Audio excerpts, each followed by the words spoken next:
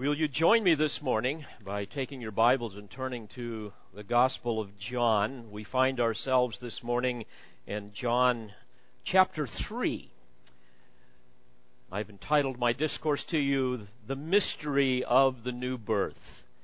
And this is what we will examine this morning. Let me read the text to you, beginning in verse 1 of John 3 through verse 10. Now there was a man of the Pharisees named Nicodemus, a ruler of the Jews.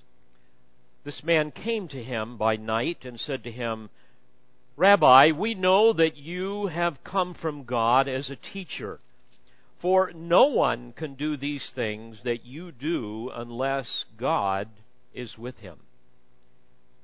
Jesus answered and said to him, Truly, truly, I say to you, unless one is born again, he cannot see the kingdom of God. Nicodemus said to him, How can a man be born when he is old? He cannot enter a second time into his mother's womb and be born, can he? Jesus answered, Truly, truly, I say to you, unless one is born of water and the Spirit, he cannot enter into the kingdom of God. That which is born of the flesh is flesh, and that which is born of the Spirit is spirit. Do not marvel that I said to you, You must be born again. The wind blows where it wishes, and you hear the sound of it, but do not know where it comes from and where it is going. So is everyone who is born of the Spirit. Nicodemus answered and said to him, How can these things be? Jesus answered and said to him, Are you the teacher of Israel, and do not understand these things? The Son of God is now revealing himself in ever-widening circles in his public ministry. He began, as you recall, with the wedding feast in Cana of Galilee. He has now moved from there to Jerusalem, where he cleansed the temple during the Passover feast. Of course, that was a time of massive disruption. Can you imagine literally thousands of animals stampeding everywhere, going across the mount, probably down into the Kidron Valley, fleeing from their Creator? Can you imagine terrified merchants and money changers, temple police, all of the worshipers fleeing from this unknown prophet? Can you imagine all of them then watching him over the next several days, because that Passover festival would have taken about 7 days. Can you imagine them seeing all of his miracles? And one of the spectators that observed all of these things was this man, Nicodemus. His name means victor over the people. He is introduced here in verse 1. Now there was a man of the Pharisees named Nicodemus, a ruler of the Jews. The party of the Pharisees meaning separated ones, originated during the intertestamental period when many of the Jews were trying to react against the Greek Hellenists and their secularism. Probably the Pharisees were an offshoot of the Hasidim, which means the pious ones, which, by the way, are today the greatest antagonists of Christians probably in the world, certainly in Israel. Having just come back from Israel, I encountered many of the Hasidim. They are the ones that typically wear the big fur hats. They are the Pharisees of this day, and they hate Christians. In fact, they say that Christians are worse than Nazis. The Nazis killed our bodies, but the Christians kill our souls. Although the Pharisees were correct in many of their doctrinal position, like most people, even people of today, who react against secularism in ways that are not consistent with the biblical truth. They became self-righteous legalists. Their religion was merely external. They insisted that everybody agree with them.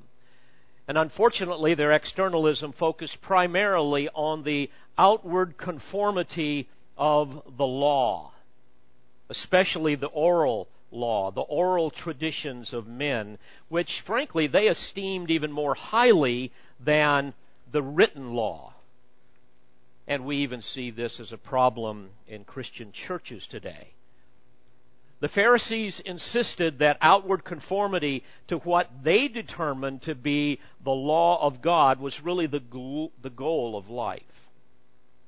They were notorious for their holier-than-thou attitude and their ridiculous man-made rules that they adhered to, especially with respect to the observance of the Sabbath laws. For example, a woman was not allowed to look in a mirror on the Sabbath because they said she might see a gray hair and be tempted to pluck it and therefore violate the order of no work on the Sabbath. One was allowed to swallow vinegar on the Sabbath today as a remedy for a sore throat, but you could not gargle because that would be work. One was only allowed to eat an egg laid on the Sabbath day as long as one intended to kill the hen. And it went on and on and on from there. Imagine living under that kind of oppression.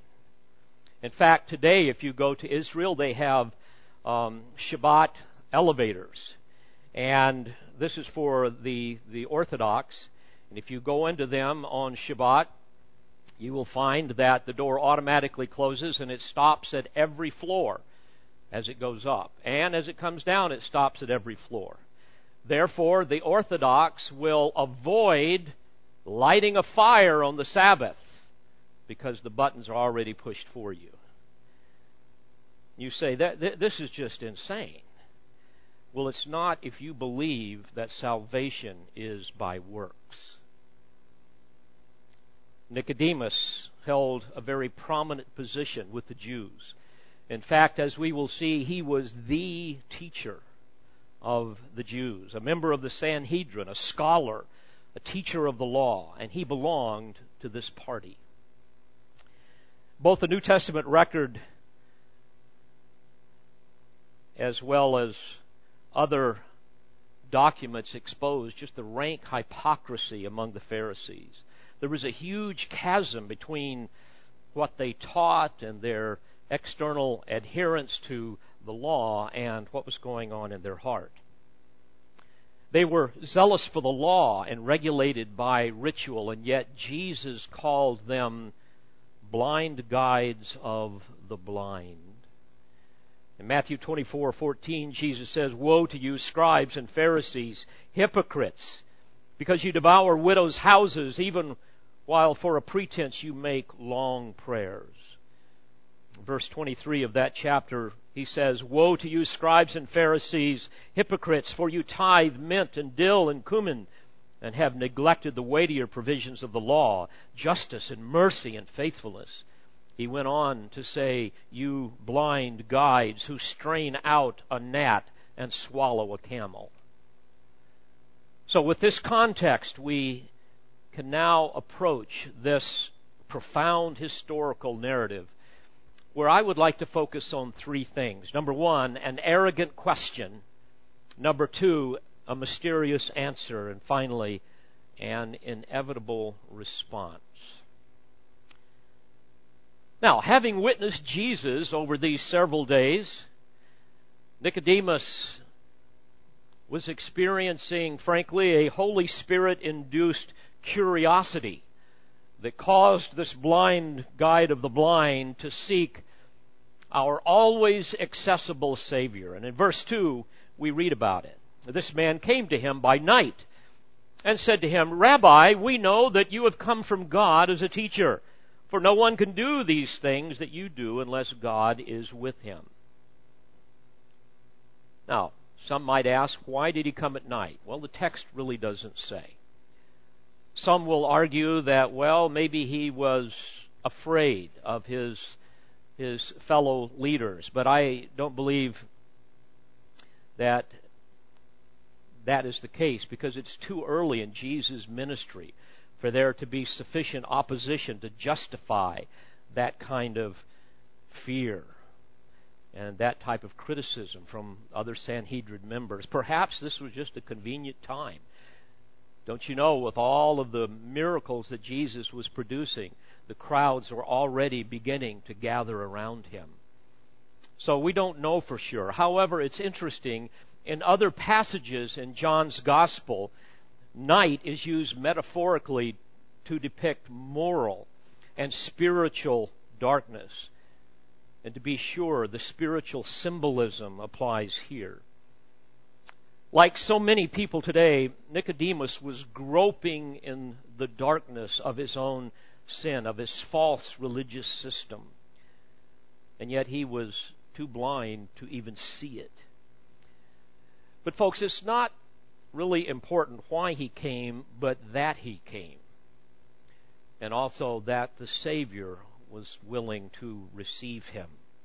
So the Father now is beginning to draw this man unto himself by the power of his Spirit, pointing him to the Savior, his only hope of salvation. So here Nicodemus asks, number one, an arrogant question. And I believe this is implied in what we find here in the text. He's basically asking, who are you? Notice he calls him Rabbi, so he addresses him with respect of a colleague. And he says, we know. In other words, I and others that I've talked with, we know that you have come from God as a teacher, for no one can do these things that you do unless God is with him. Now, this seems respectful, but bear in mind that this blind guide of the blind was in no position to assess who Jesus was. And I believe this can be proven by his own words. Notice that he just acknowledges Jesus as a teacher, not even as a prophet, and certainly not as the Son of God, the promised Messiah. And is this not indicative of people down through redemptive history since Jesus came, who in their arrogance refused to acknowledge him as the Son of God? Oh, they will say he is a teacher. He was a great teacher. Some will say he was a great prophet. But due to the utter darkness of their spiritual condition, they do not see him as the Son of God, the Messiah, the only hope of salvation. So something supernatural has to happen in order for Nicodemus to see who Jesus really was. Yes, he had seen the miraculous signs that Jesus did, but he would not see the Messiah. And so now we have the penetrating eye of divine omniscience in the Lord Jesus Christ, peering into his heart, knowing what he is thinking, discerning his spurious faith. And although Nicodemus did not ask Jesus who he was, Jesus knew that in his arrogance and in his ignorance, this was exactly what this prominent and blind religious leader was asking. So this leads us secondly to the mysterious answer, one that completely ignored Nicodemus's reference to the miraculous signs. Instead, we see Jesus going right to the heart of the matter, right to the heart of his arrogance and unbelief. Verse 3, Jesus answered and said to him, Truly, truly, I say to you, unless one is born again, he cannot see the kingdom of God. Talk about a shock. Can you imagine what Nicodemus was thinking? What he heard Jesus say, and accurately so, is that all of my fastidious law-keeping is worthless. My self-righteous system is to no avail. Hoping in myself is in vain, and there is nothing I can do to save myself. Because he says here, unless you are born again, you cannot see the kingdom of God, the kingdom of salvation, eternal life. Moreover, implied by this statement, Jesus is saying that the kingdom is far more than the temporal earthly blessings that were evidenced by my miraculous signs, these signs that you were so intrigued with and that the people are so intrigued with. Folks, think about it. Man will deify any leader who will give them what they want. We see that today in the idolatrous worship of our president by so many people. But let that leader place high moral and spiritual demands upon the people, and they will instantly reject him. This would be the response of the nation of Israel as Jesus offered himself as their Messiah King, and the kingdom for which they so desperately longed. Because of the unyielding power of sin and the human nature, man will always reject the one true God that asks them to receive what they insist they do not need and they do not want. And that's precisely the dynamics that we have here at this time in Israel. So Jesus knew Nicodemus was wondering who he was and what he needed to do in order to have everlasting life. And before he even had a chance to really ask it, he says, you must be born again. Now, my friends, this is not an invitation, because this is not something anyone can do themselves, but this is a statement of fact. You must be born again. Now, knowing Jesus was not speaking to him in a purely literal sense, that a man must literally, physically be reborn, he sticks with Jesus' analogy, perhaps even in an effort to express some measure of scorn. After all, what Jesus said was very insulting to this religious leader and his system. So in verse 4, Nicodemus said to him, how can a man be born when he is old? He cannot enter a second time into his mother's womb and be born, can he? And Jesus answered, truly, truly, I say to you, unless one is born of water and the Spirit, he cannot enter into the kingdom of God. Now, an important clarification. Some believe the term water is a reference to baptism, like John's water baptism, or like Christian baptism as we understand it today. Some would use this text and some others to support the heretical position of baptismal regeneration, that there is something mystical in the baptismal waters whereby the Spirit effects new birth. That is so easily refuted by so many passages, and I certainly don't want to get off on all of that, but suffice it to say that Nicodemus would have never understood anything close to this. It would have been totally foreign for him to understand that water referred to baptism as the essential requirement for entering into the kingdom. Furthermore, that would have been the last thing you would want to require of a salvation by works ritualist. Because if that was the answer, all they would do is line everybody up, get them dunked, and now they're kingdom bound. They would just obey that works, add it to their list. So what does the water refer to? As we will see, it refers to the cleansing work of the Holy Spirit. For this reason, the word water is never again used in this entire discussion of the new birth. The emphasis is solely placed upon the sovereign work of the Holy Spirit, which is analogous to the wind in verse 8, the work of the Son of Man in verses 14 and 15, and believing in Him in verses 15 and 16. Now also, my friends, remember that Jesus is speaking to an Old Testament scholar, one who knew how these terms were used in the sacred text. So he knew precisely what Jesus meant by connecting water and spirit together. Namely, he was speaking of spiritual renewal and cleansing. Also, it's important for us to bear in mind that Jesus, once again, is using New Covenant, kingdom language, and symbolism in keeping with what John has recorded in sequence thus far. Remember, earlier, John records for us how the true bridegroom comes and he turns the water of the old covenant into wine, symbolizing his redeeming and cleansing blood of the new covenant.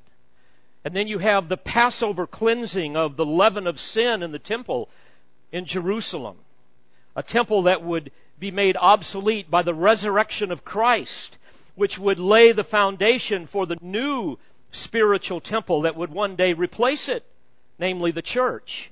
So once again, in keeping with the mission as the Messiah King to offer the kingdom to Israel, he uses New Covenant kingdom language and symbolism that this Old Testament scholar would understand. And immediately, this brilliant scholar knew that Jesus was referring to Ezekiel chapter 36, verses 24 through 27. There we read in verse 24, "For I will take you from the nations, gather you from all the lands, and bring you into your own land. Then I will sprinkle clean water on you, and you will be clean. I will cleanse you from all your filthiness and from all your idols. Moreover, I will give you a new heart and put a new spirit within you. And I will remove the heart of stone from your flesh and give you a heart of flesh. I will put my spirit within you and cause you to walk in my statutes, and you will be careful to observe my ordinances." Once again, dear friends, please remember, Jesus is presenting himself as the Son of God. He is the Messiah of Israel who is offering himself as their king. He's willing to establish his kingdom upon the earth. But there are spiritual elements of salvation that come only through the blessing of regeneration, the new birth. And this must come first, and it must come from him. As we just read in Ezekiel 36, we find in that whole chapter there is a beautiful tapestry of the spiritual as well as physical blessings of the prophetic kingdom. We're still awaiting for the physical blessings and the messianic reign. But as we just read in verse 24, he speaks of the regathering of Israel back into their land. He speaks of the divine cleansing from sin that is needed in verse 25, the supernatural bestowal of a new heart in verse 26, the gift of the Holy Spirit to come and dwell within that new heart in verse 27. And if we were to take time to continue looking what is spoken of there in that great passage, we will see in verses 29 and 30 the promise of a great increase in the agricultural yield of the land and an utter cessation of famines during the messianic reign. We will see in verse 31 how there will be a loathing of former sins, proving genuine repentance. We will see in verses 34 and 35 that the waste land will be reclaimed and the ruined cities will be rebuilt. We see in verse 36 that the nations will be made aware that the Lord The one true God, the God of Israel, is responsible for all of these things. And in verses 37 through 8, we will read of a great increase in Israel's population to once again fill their once desolated cities. So, beloved, think of these things whenever you come to the Word of God, because the central theme of all prophecy, from beginning to end, is that the restoration of man's lost dominion and his reconciliation to a holy God must come through the Son of David, the Lord Jesus Christ. And this is the one being presented here. But none of this can ever happen apart from a supernatural cleansing, a supernatural renewal. Thus Jesus says, you must be born again. This would have been the context Nicodemus would have understood. And because of this, Jesus later rebuked him. You see, the new heart in Ezekiel's prophecy is the result of the cleansing work of the Holy Spirit. And as we will see in verse 10, Nicodemus, you should have known this. Notice Jesus goes on to say in verse 6, that which is born of the flesh is flesh, and that which is born of the Spirit is spirit. You see, only flesh can beget flesh. And only the Spirit can effect a spiritual transformation in a person's nature. And this is what is necessary in order for a man to enter the kingdom of God. So God must do something that man cannot do. God must do something to make us acceptable to a holy God and prepare us for heaven. This literally turned Nicodemus's world upside down. This was contrary to everything that he believed and everything that he lived. So in verse 7, Jesus, knowing all of this, says, do not marvel that I said to you, you must be born again. Do not marvel, Nicodemus. This should be obvious to you. Not only because it's in Scripture and you are a teacher of the Word, but surely you can look around at this self-evident truth. Just look around at the unrestrained wickedness in the people, even in your own life, that adhere to this salvation by works system. You see, as we look at Scripture, we learn that the natural man, the unsaved man, is devoid of spiritual life. He is under the curse of God. He is dead in his trespasses and sins. He is a spiritual corpse that must be raised from death to life. And unless God does something, he will remain under that curse for eternity. Beloved, let me pause for a moment. This is true of our children that do not know Christ. This is true of our husband, our wife that does not know Christ. Any of our family members, all of our friends. They must be born again. That is the greatest need of our children. That is the greatest need of every person that has not placed their faith in Christ. So my friend, I would submit to you, I don't care how religious you are wholly dependent upon the sovereign grace of God for salvation. Your most esteemed righteousness is nothing more than filthy rags compared to the righteousness that you need that can only come from the imputed righteousness of the Lord Jesus Christ. Nicodemus just didn't get it. Jesus illustrates the process of how this happens in a most remarkable way. Notice in verse 8, he says, the wind blows where it wishes. The analogy is this. Like the Spirit of God, the wind is sovereign in all of its actions. It cannot be predicted. It cannot be summoned. It cannot be stopped. It is irresistible. It is inscrutable. Jesus went on to say, and you hear the sound of it, but do not know where it comes from or where it's going.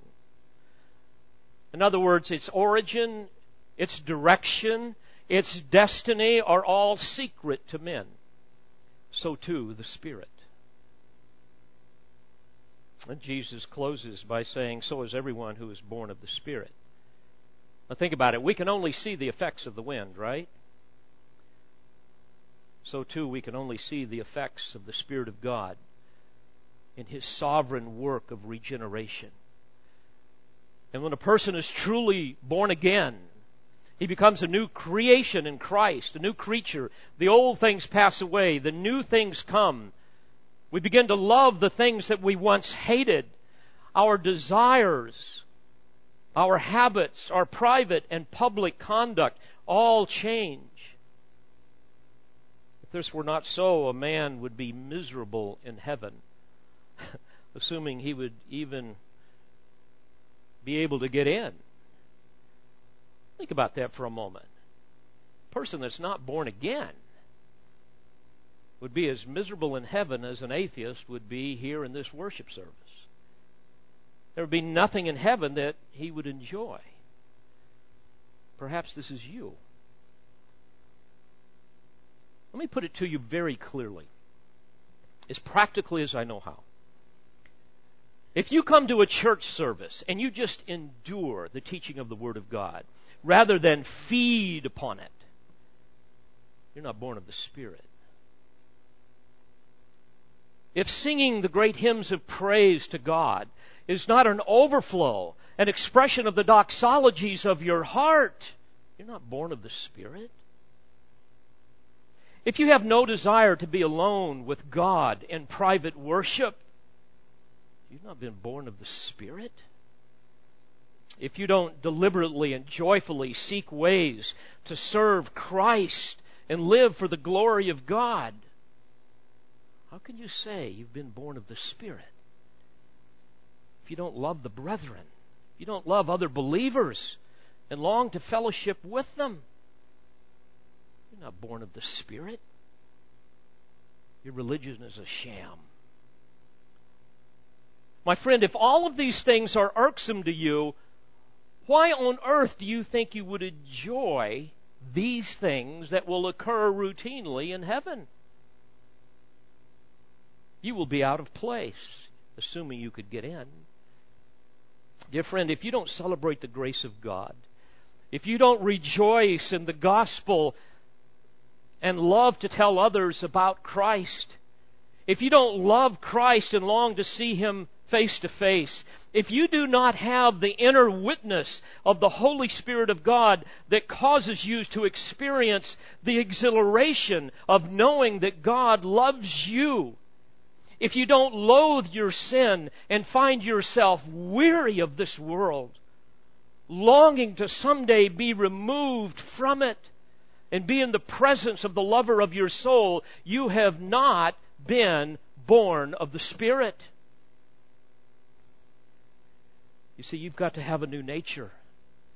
You've got to have a divine nature, or you will never even enter in the kingdom. So you ask, how can I be born again? Well, Jesus will go on to answer this.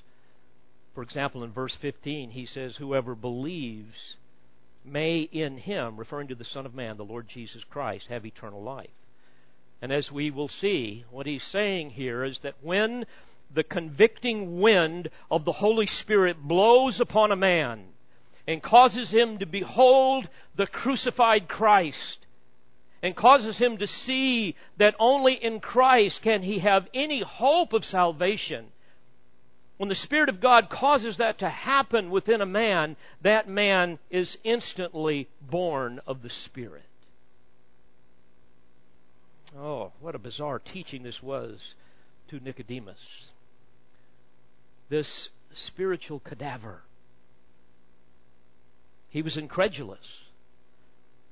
Because what he was thinking is this, if Jesus is right, then everything that I believe is wrong. Salvation cannot be earned. It can only be received as some kind of a gift. A gift from God alone, by grace alone, through faith alone, in Christ alone. And then probably the hardest thing of all is for him to believe that this Jesus was the Christ. So we've seen the arrogant question and the mysterious answer, finally the inevitable response in verse 9.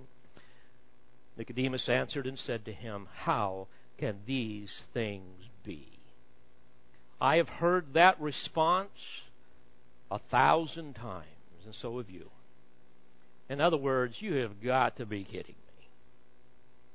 Do you expect me to buy all of that? Jesus answered and said to him in verse 10, "Are you the teacher?" There's the definite article, by the way, which in the original language would mean that you are the preeminent teacher of Israel, and you do not understand these things? Apparently, Nicodemus walked away from Jesus that night, still groping in the darkness of his unbelief, still in need of new birth, still under the condemnation of a holy God. And here John uses Nicodemus, frankly, as a symbol of the whole Jewish nation. A people curious about Jesus, but blind to the truth that he was their Messiah. Blind to the truth that what must happen for a man to enter the kingdom of God is for God to do this miraculous work of regeneration. May I offer you some good news? Evidently, the irresistible wind of the Spirit accomplished its sovereign purposes in Nicodemus' heart. Later we learn that he came to faith in Yeshua as Messiah. In chapter 7, we witness his bold defense of Jesus before the Sanhedrin. And in chapter 19, we learn that he even assisted Joseph of Arimathea in preparing Jesus' body for burial. You see, the same work of regeneration will occur someday even with the remnant of Israel when the Messiah returns. This is consistent with all of the new covenant promises. Ezekiel speaks of this in chapter 39, verse 29. He says, "And I will not hide my face from them any longer, for I shall have poured out my Spirit on the house of Israel, declares the Lord God." And likewise, speaking of our Lord's return in Zechariah 12, verse 10, he speaks through his prophet and says, "And I will pour out on the house of David and on the inhabitants of Jerusalem the Spirit of grace and of supplication." And here's why. "So that they will look on me whom they have pierced, and they will mourn for him as one mourns for an only son, and they will weep bitterly over him like the bitter weeping over a firstborn." So here in this amazing story, dear friends, we see so clearly the rich theology of salvation, a theology that is so distorted in our modern era. I wish to give you right now just a brief, yet a very concentrated summary of the more important elements of the biblical theology concerning salvation that emerge from this text. And to save time, I'm not going to give you all of the references. If you want them, see me privately, and I will give them to you. But my friend, begin with this. Scripture is extremely clear that unregenerate man, in other words, people that do not believe in Jesus as their only hope of salvation, that unregenerate man is spiritually dead. Scripture teaches that he is utterly incapable of discerning spiritual truth. It teaches that man is so bereft of understanding that he will never seek after the one true God on his own. Man is totally unable to save himself. The Word of God teaches us that by reason of depravity, all that man is and all that he does is fundamentally offensive to a holy God. By reason of condemnation, man enters this life already under the sentence of divine wrath because of sin committed in Adam. The Word of God teaches that by reason of alienation, man is set in rebellion against God. And finally, by reason of a corrupted will, the will of man is fully set in him to do evil. There is nothing about man's sinful nature that conforms to the moral character or desire of God. And because of his innate corruption, he is not only alienated from God and subject to his wrath, but he is utterly unable to save himself. If man's depravity and inability isn't bad enough, he also has to deal with Satan, who blinds them. The Word of God says that Satan is the god of this world that blinds the minds of the unbelieving, that they may not see the light of the gospel of the glory of Christ, who is the image of God. Consequently, man is in desperate need for God's help. And unless God does something, he will never make a decision for Christ. We can't get that to happen. Yes, man has a free will. He has a free will to choose Christ. But because of his sinful nature, he does not have the desire to do so. He will always not choose Christ. Beloved, please hear this. The issue is man's desire, not his will. His will is in bondage to his depravity. In light of this dilemma, God must do something to regenerate those that He has chosen before the foundation of the world in order that they might make that decision for Christ. He must cause this person to be born again. We read of this in the biblical term regeneration. Regeneration is the instantaneous, supernatural impartation of spiritual life to the spiritually dead. Palingenesia in the original language. Palin means again, genesia means to be born. We read of this, for example, in Titus 3:5, where Paul says, He saved us by the washing of regeneration and the renewing by the Holy Spirit. What an amazing thing. Amen? What an amazing thing.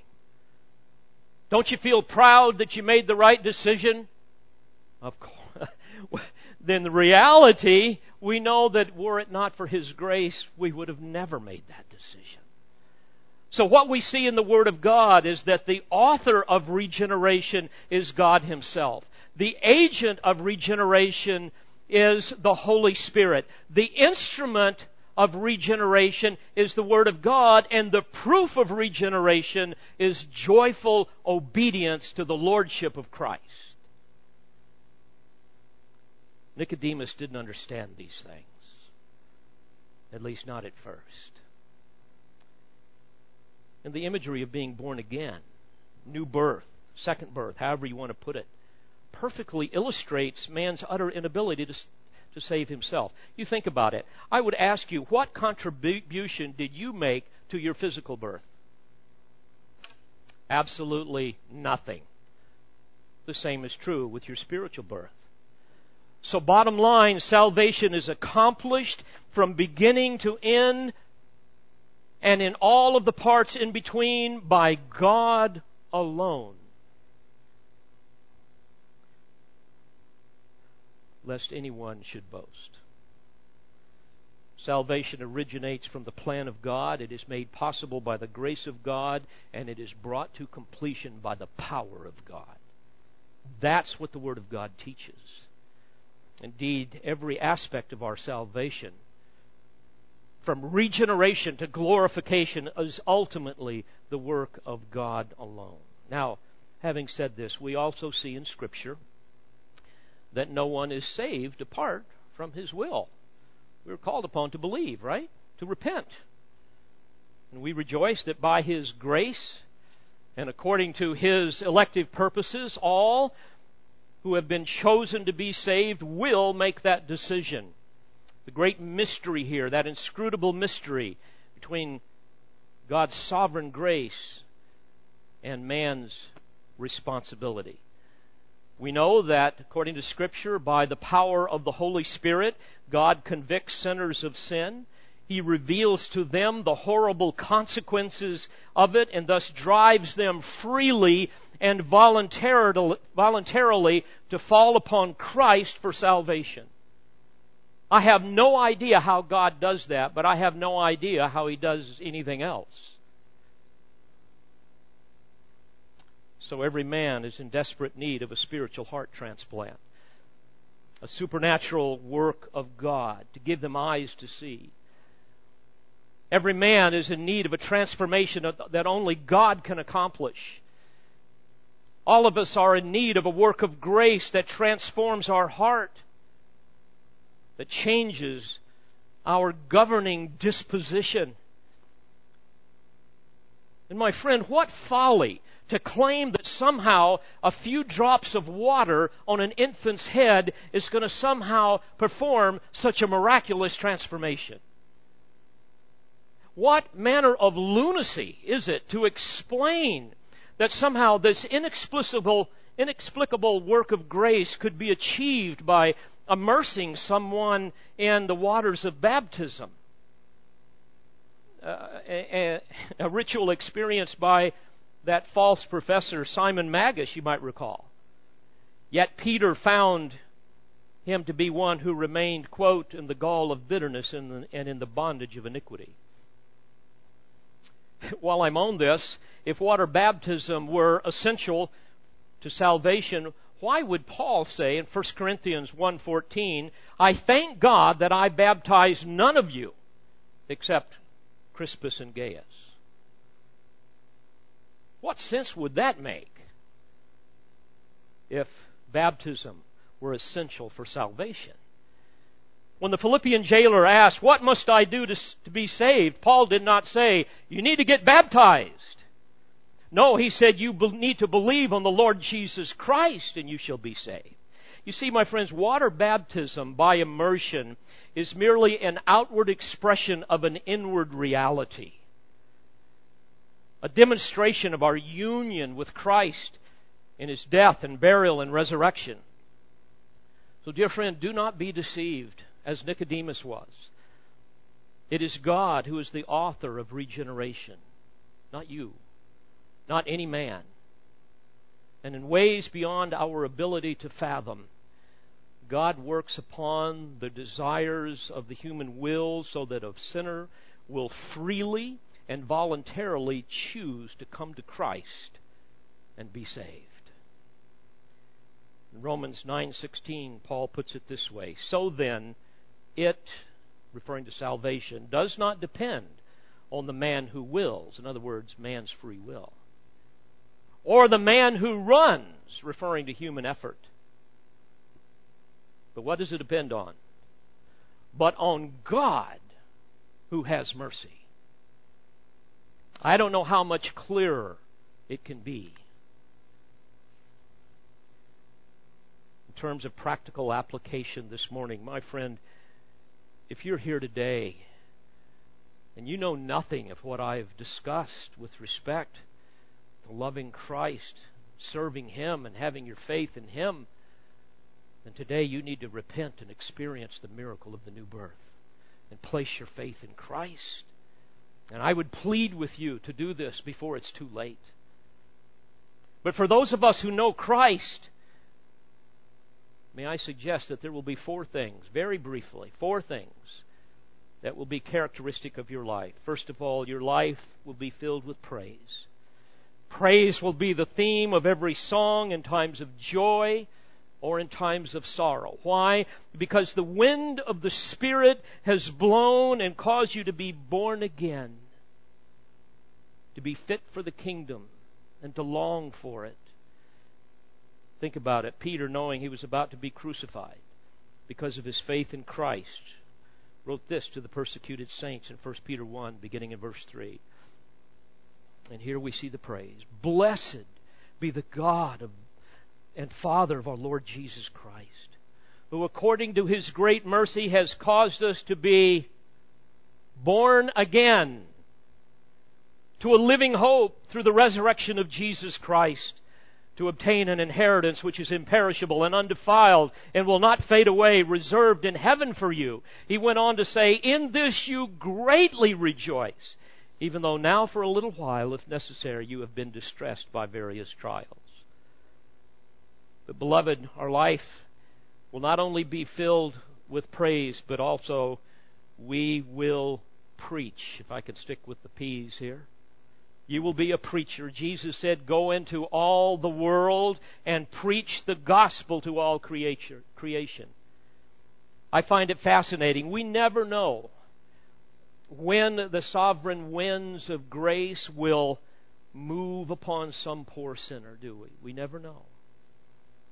We never know where the word will go forth and the Spirit with it. I remember several months back, it was about 6 o'clock in the morning. Nancy and I were just waking up on the Lord's Day, and the phone rang. And naturally, when the phone rings early like that, you immediately, especially in a pastor's home, you realize there's something bad that we are about to hear.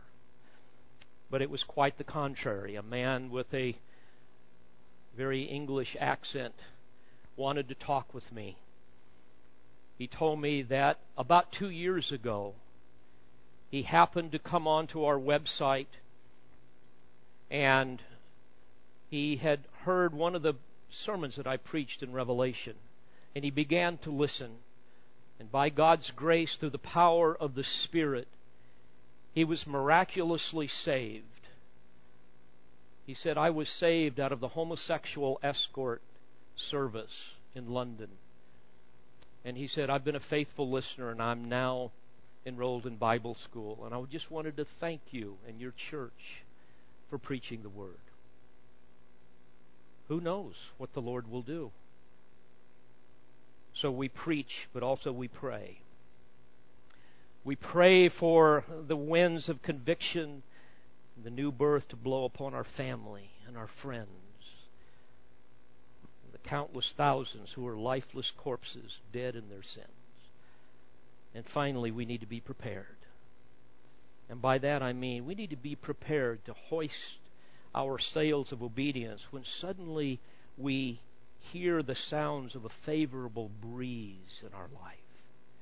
When we see that the Spirit of God is beginning to work perhaps in the life of another person, so that we can take full advantage of the Spirit's gracious power.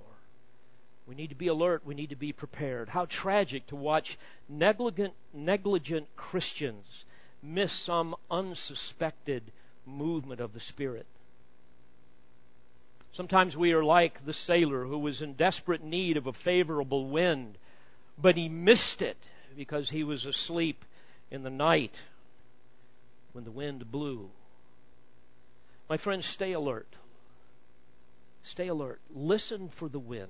Often it will be a mere whisper. Sometimes it will be a whisper like the rustling of the leaves as the Spirit of God speaks to your conscience. But listen for it, and then take full advantage of His gracious operations in your life. God only knows where that breeze that might turn into a wind will carry you, right? God only knows. May we all celebrate the miracle of miracles, the great mystery of the new birth. Let's pray together. Father, we are overwhelmed when we understand the reality that were it not for you, we would never be saved. Were it not for you, we would never choose you. So, Lord, we celebrate that work of grace that you have wrought within our hearts by the power of your Spirit. May these truths animate us to praise, to preach, to prayer, and to be prepared to hoist our sails when you blow in our life, that we might be servants, ready to do, ready to go, wherever you take us. And I pray finally, Lord, for those that know nothing of these great truths, oh God, I would beg you on their behalf and for your glory that you would so overwhelm them with guilt, with misery, that they will make it their priority to confess what they know to be true, to no longer suppress the truth in unrighteousness, but by the power of your regenerating Spirit, run to the cross and experience the miracle of the new birth. Lord, we ask you that. We all have the list of names. So, Lord, we plead for them this day. Thank you for the joy that we have in Christ. For it's in His name that we pray. Amen. We pray you've been edified by this presentation. You've been listening to pastor, Bible teacher, and author Dr. David Harrell. For more information or for other messages from Dr. Harrell, please visit the Olive Tree Christian Resources website at otcr.org.